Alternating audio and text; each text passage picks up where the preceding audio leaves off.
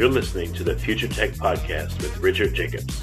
Future technologies such as artificial intelligence, stem cells, 3D printing, gene editing, Bitcoin, blockchain, the microbiome, quantum computing, virtual reality, and exploring space are much closer than you might think.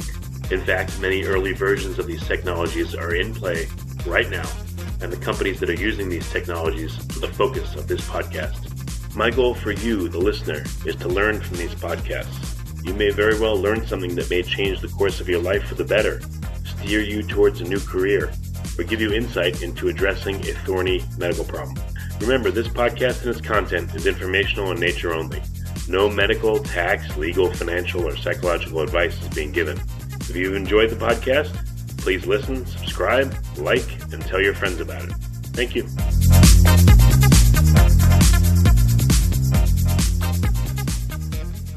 Hello, this is Richard Jacobs with the Future Tech and Future Tech Health podcast.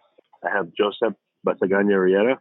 He's the chairman and CEO of a company called Landos Biopharma, and the website is landosbiopharma.com. Josep, thank you for coming. How are you doing today? Doing great. How about yourself? Thanks for having me. Yeah, no problem. So tell me, what's the premise of the company? What's the premise of Landos, and what are you working on? So Landos is a company that develops safer and more effective therapeutics for autoimmune disease. There's an unmet clinical need for therapies that have a more benign safety profile, particularly in Crohn's disease and ulcerative colitis, but also other autoimmune indications. And Landos has a unique expertise in the interface of immunity and metabolism that we are harnessing to identify new therapeutic opportunities to tackle these widespread and debilitating diseases. The unmet need in Crohn's and UC is connected to the use of drugs that have significant side effects, including cancer, infection, and death. And in addition, they are generally injectables. In many cases, they require infusions in the hospital.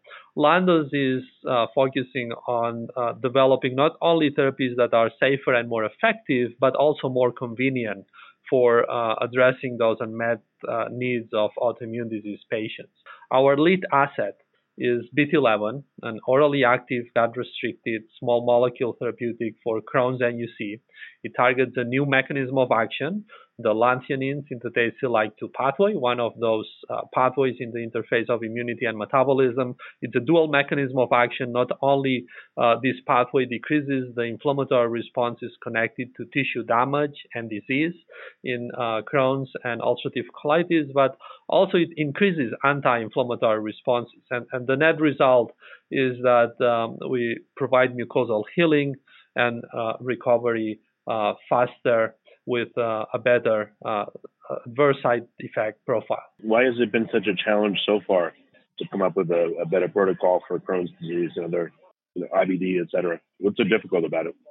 Yeah, I think Crohn's and ulcerative colitis, and I would say this is applicable broadly to the autoimmune disease space in general, suffers from the challenge of decreasing the immune responses, making the immune system less capable of causing damage, of inducing disease, while at the same time not turning it off too much that you may inadvertently induce immunosuppression. And the general approach that has been used for the last 15, 20 years is a very prevalent and dominant use of biologic therapies, which they are in many cases targeting one cytokine, one of the inflammatory elements that the immune system produces. For instance, TNF-alpha would be one of those examples, right? TNF-alpha blockers, when you inhibit that component of the immune system, you are only taking into account a single component in a massively and dynamically interacting network. And there's generally redundancies that are embedded within how the immune system works. So you may block that a specific cytokine, that specific molecule, but then there's other pathways that are equally inflammatory that compensate for that inhibition. As opposed to that approach, which has the side effect profile we've discussed before.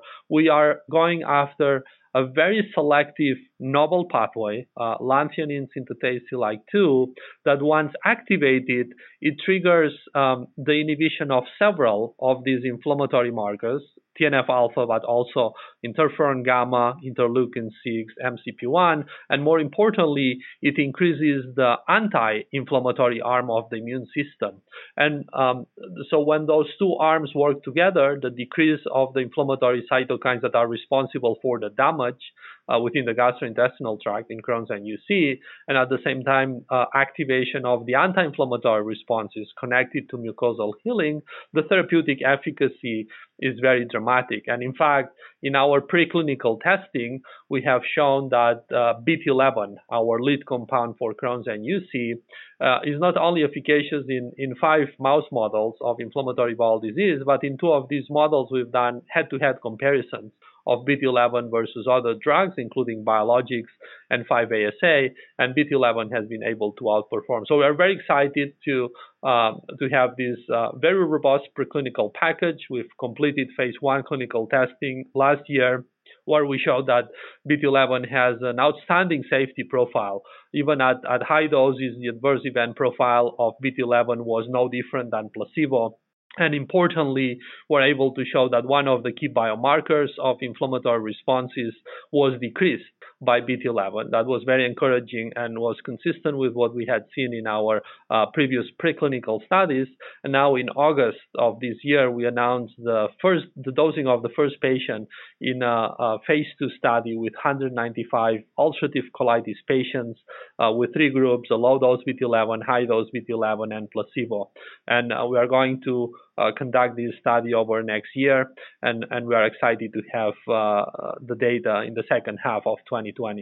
Yeah, it's weird. When there's an autoimmune response, it's selective. It seems to target a certain part of the body and not the entire body. Otherwise, I'm sure the entire body would fall apart. But yet, our response to fixing that is not selective. I guess it's been to just suppress the immune system, or certain aspects of it. Have you identified why, in particular, let's say in Crohn's, that part of the body is attacked? Like, how does the immune system know? How does it know to target those particular types of cells, and why? Do you understand that mechanism? Yeah, I think that we are a company that is basically designed with the mission of serving the unmet clinical needs of these patients. And in order to do so, we are very embedded in the science. So the mechanistic understanding of BT11 and the LANCL2 pathway or other targets that we have in our development pipeline is absolutely crucial. And you are bringing up a great point. So there's a broad range of autoimmune diseases from Crohn's and UC that are gastrointestinal tract oriented, where we have lupus that involves, the spleen, the kidneys, rheumatoid arthritis, the joints, multiple sclerosis, the nervous system, and so on and so forth. And the reality is that the prevalence of autoimmune disease is growing. So there's more people that are diagnosed with Crohn's and UC, but also other autoimmune disease in the U.S. and worldwide. There's a variety of hypotheses that support that, from the hygiene hypothesis that the immune system in developed societies is not as challenged as in other societies, and therefore it gets out of sync and starts responding against parts of our bodies that usually it should not respond to. The immune system is designed to destroy infections, to destroy bacteria, viruses, fungi. At the same time, is designed to destroy tumors in the case that some people develop, cancer. And excessive, dysregulated, uncontrolled responses of the immune system in the context of autoimmune disease are causing significant damage, are disrupting the life of patients, are disrupting the life of those families. And we've been very systematic and deliberate in how we approach, particularly Crohn's disease and ulcerative colitis, and that's what I'm going to talk about. But we have a pipeline of other assets for other autoimmune indications, including lupus, rheumatoid arthritis, multiple sclerosis that are at preclinical stage, IND enabling stage. But getting back to BT11, our lead asset for Crohn's and UC, before we started the development program, we did an in-depth analysis of what would be the ideal drug given this disease and given the unmet need of the patients. And we realized that we wanted to develop a drug that was provided orally as a once-a-day tablet.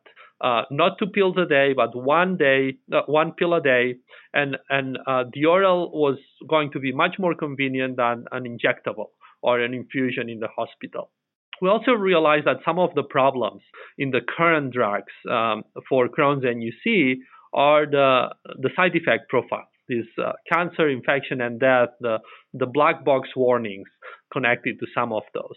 And so we wanted to design a drug that would act locally in the gastrointestinal tract, bring the immune system back in sync through a novel mechanism of action, the LANCL2 pathway that I've described earlier, but that would not have significant systemic exposure so that it will not cause a systemic immunosuppression. So the immune system in the rest of the body would be able to continue to fight infections, cancer, and other diseases, while in the gastrointestinal tract, where in Crohn's and ulcerative colitis, the immune system is excessively activated and out of control, our therapy would bring it down. And so BT11 has a checkbox in each of these boxes, had a check mark in each of these boxes where it's orally active, gut restricted, has limited systemic exposure, and we're very excited that in a matter of 18 months, we've gone from early conception, preclinical stage, to a phase 2 ready asset, and now we are in the middle of a very robustly powered global phase 2 clinical trial with about 50 sites around the world, 11 countries. We find our key opinion leaders are very excited about the new mechanism of action, the toxicity profile, the potential for safety. So we are excited with what we've accomplished so far about BT11. I think that it has the potential to show an outstanding safety profile in the context of impressive efficacy. How selective is this pathway, or how unique is this? Is this pathway unique only to Crohn's, or is it various or any condition, any autoimmune condition that affects the gut seems to have this pathway involved? So the pathway is quite critical in immune cells, and in fact, we've created knockout mice that do not have the LANCL2 pathway, and we've demonstrated that their ability to respond to the drug is impaired. So if we compared a wild-type mouse versus an LANCL2 knockout mouse, and we give them BT11, we induce IBD, the one that expresses the pathway will show therapeutic efficacy. When the pathway is not there, the therapeutic efficacy is not present. So the drug is very selective. Now, this pathway is present in all immune cells, not only in the gastrointestinal tract. So if we have cells in the spleen, that would be relevant for lupus.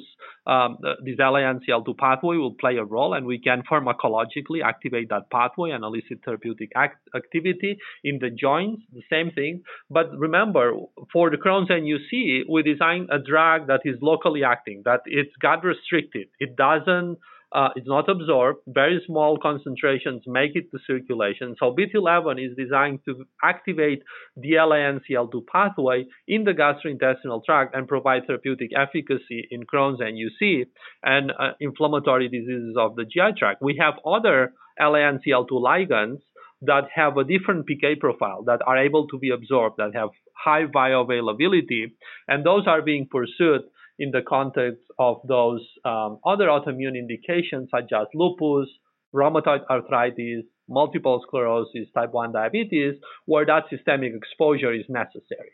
And they act also selectively through the LANCL2 pathway. Gotcha.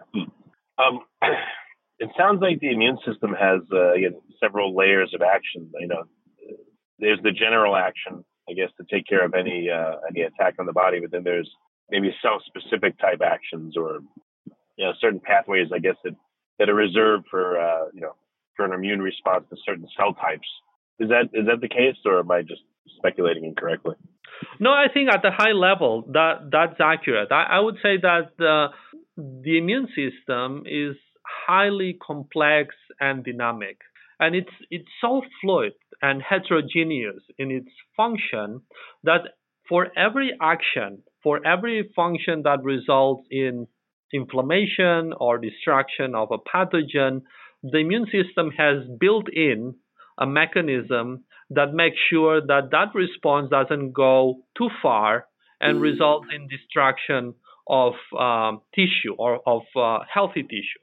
So there's two arms of the immune system that are applicable to each facet of how the immune system operates. One is called the effector arm, which is generally inflammatory, destroys infected cells, destroys cancer cells, and the other is the regulatory.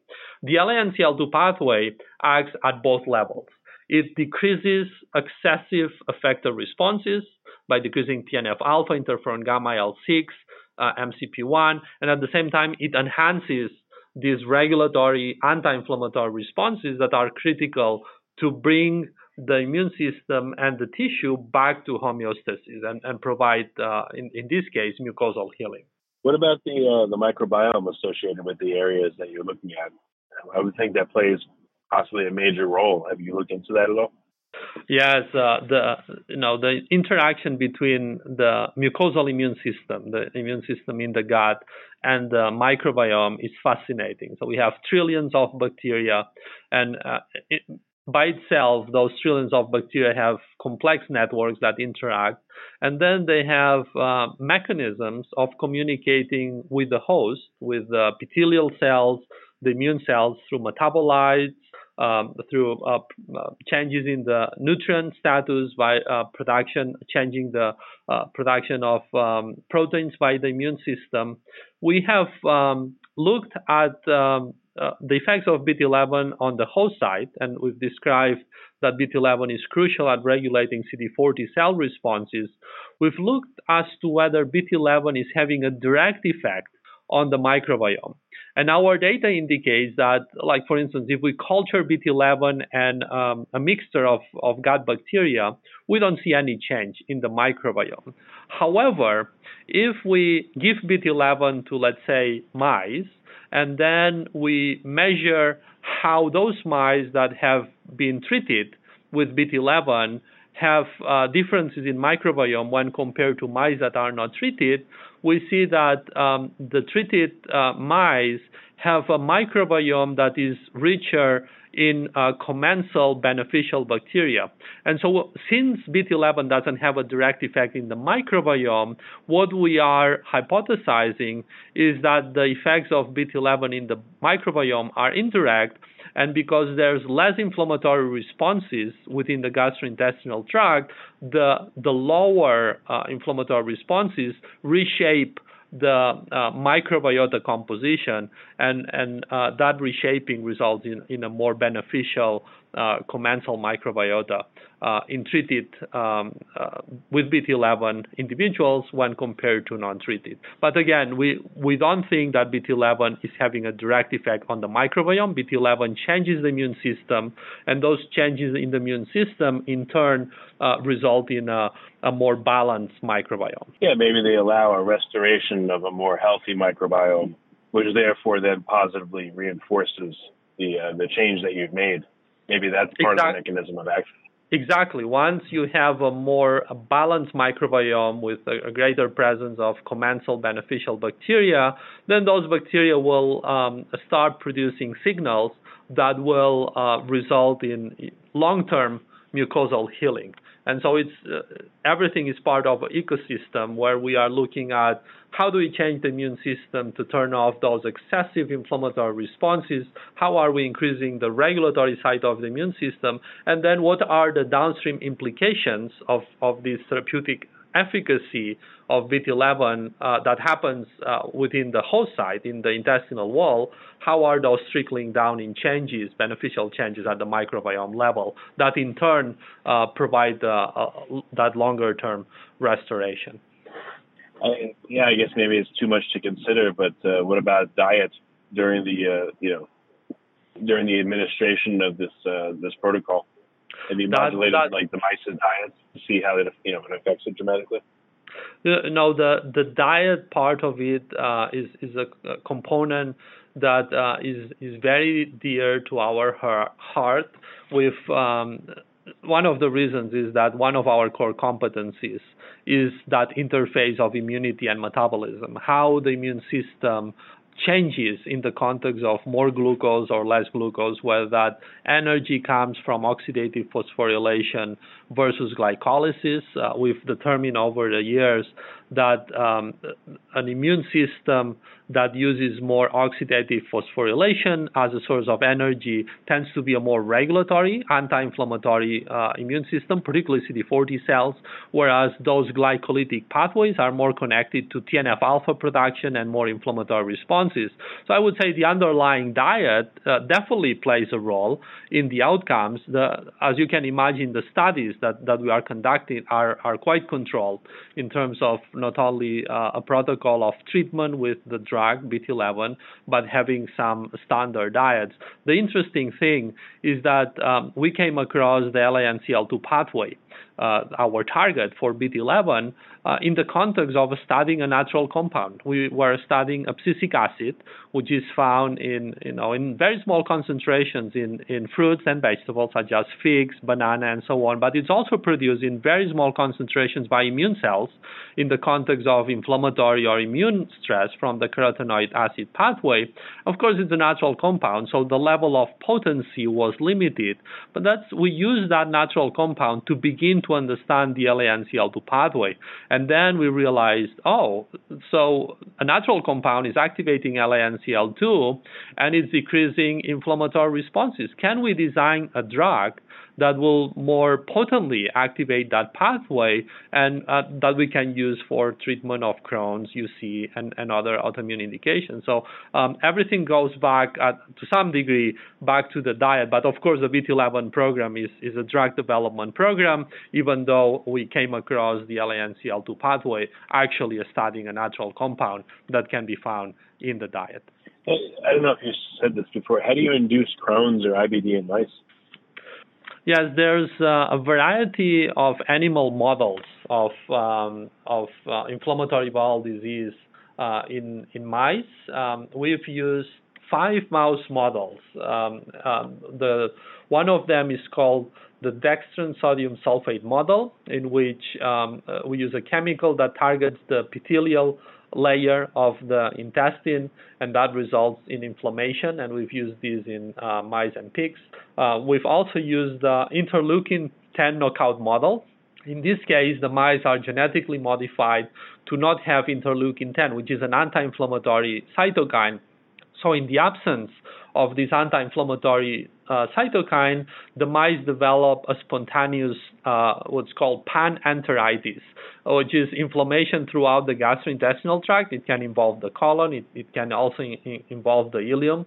And so we've used that model and shown efficacy. We've also used the adoptive transfer model, by which we've obtained CD4 cells from donor mice, and then we've injected them to immunologically naive recipients, and those immunologically naive recipients then allow those CD4 cells to differentiate into effector cells that produce inflammatory cytokines such as interferon gamma, TNF-alpha, and so on. Those cells migrate into the gastrointestinal tract, to the colon particularly, and in some cases the ileum, and cause inflammation.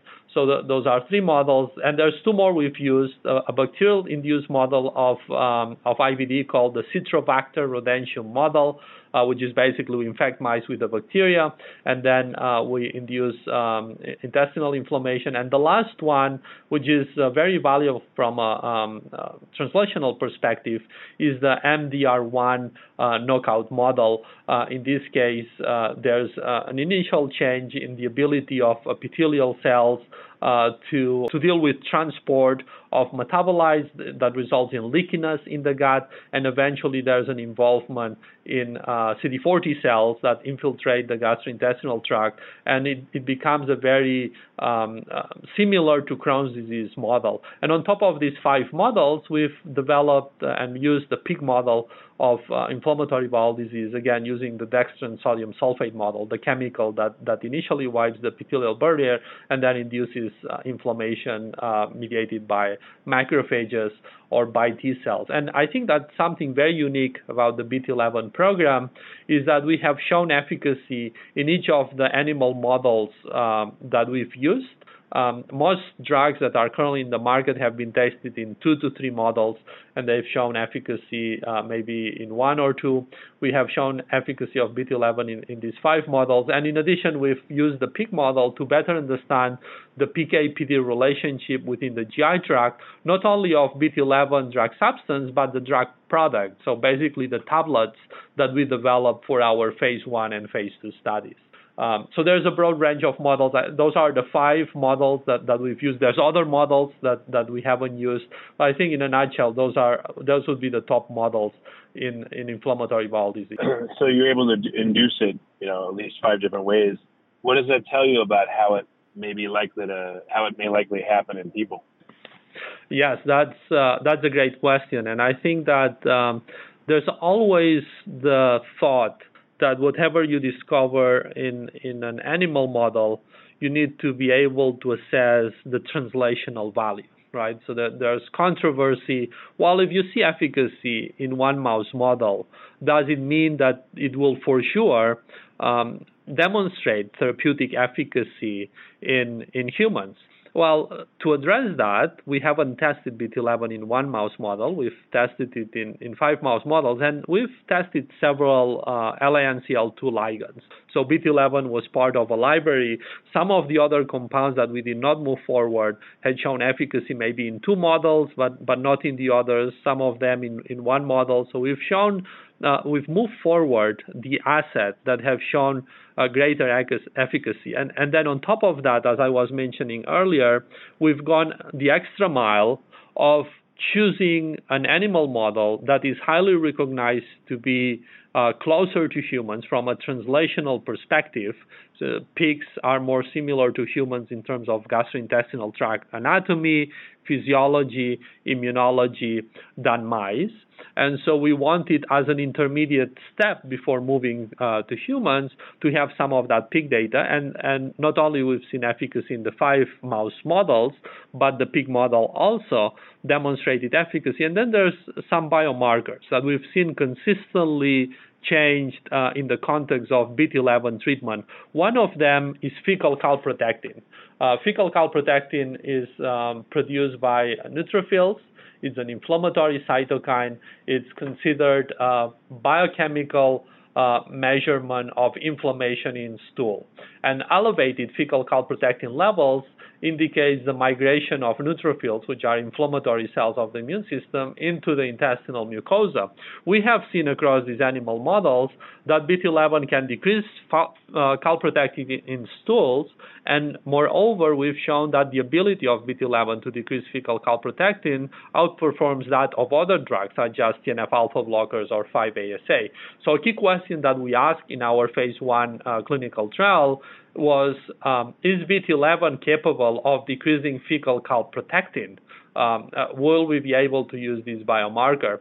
And our data, and we published this in Inflammatory Bowel Disease Journal, show that yes, not only BT11 is safe, as I mentioned earlier, even tested at high doses such as 100 milligrams per kilo, which is about 7 grams of BT11. We saw no differences in adverse event profile when compared to placebo, but more importantly, we saw that drop in fecal calprotectin. So there's some indications of translation along the way. Does it move from mice to pigs? Do we still see the efficacy? The answer was yes. Do we see the changes in fecal calprotectin in humans? The answer is yes.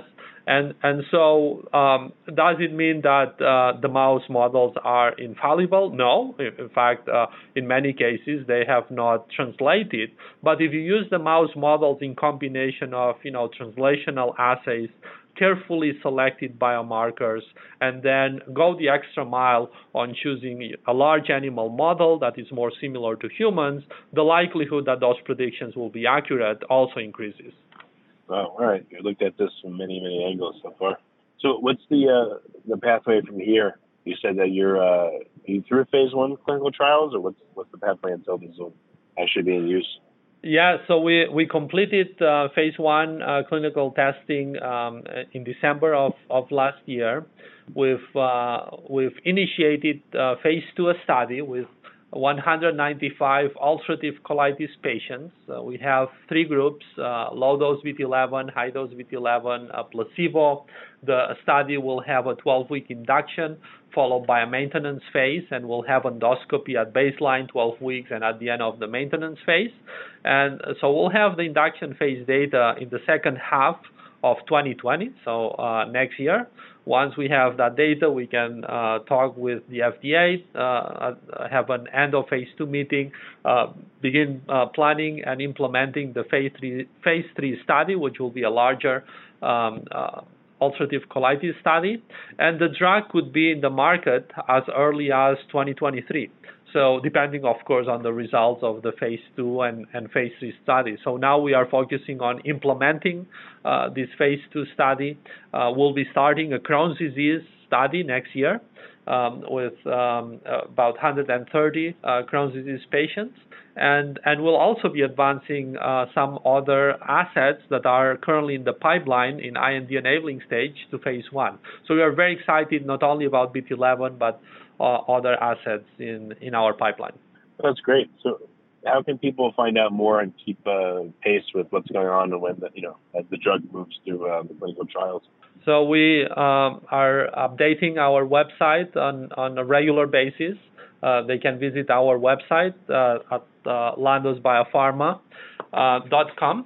And we will also be having some press releases over the next few months announcing the progress that we are making with the interim analysis phase 2 results. We are engaging additional sites, and we are very excited about our ability to help address this unmet clinical need and ultimately serve the patients with autoimmune disease with BT11 and other drugs in our pipeline. Very good. Well, Joseph, I appreciate you coming on the call. Thank you for being here and for your work. Thank you very much. Thanks for having us.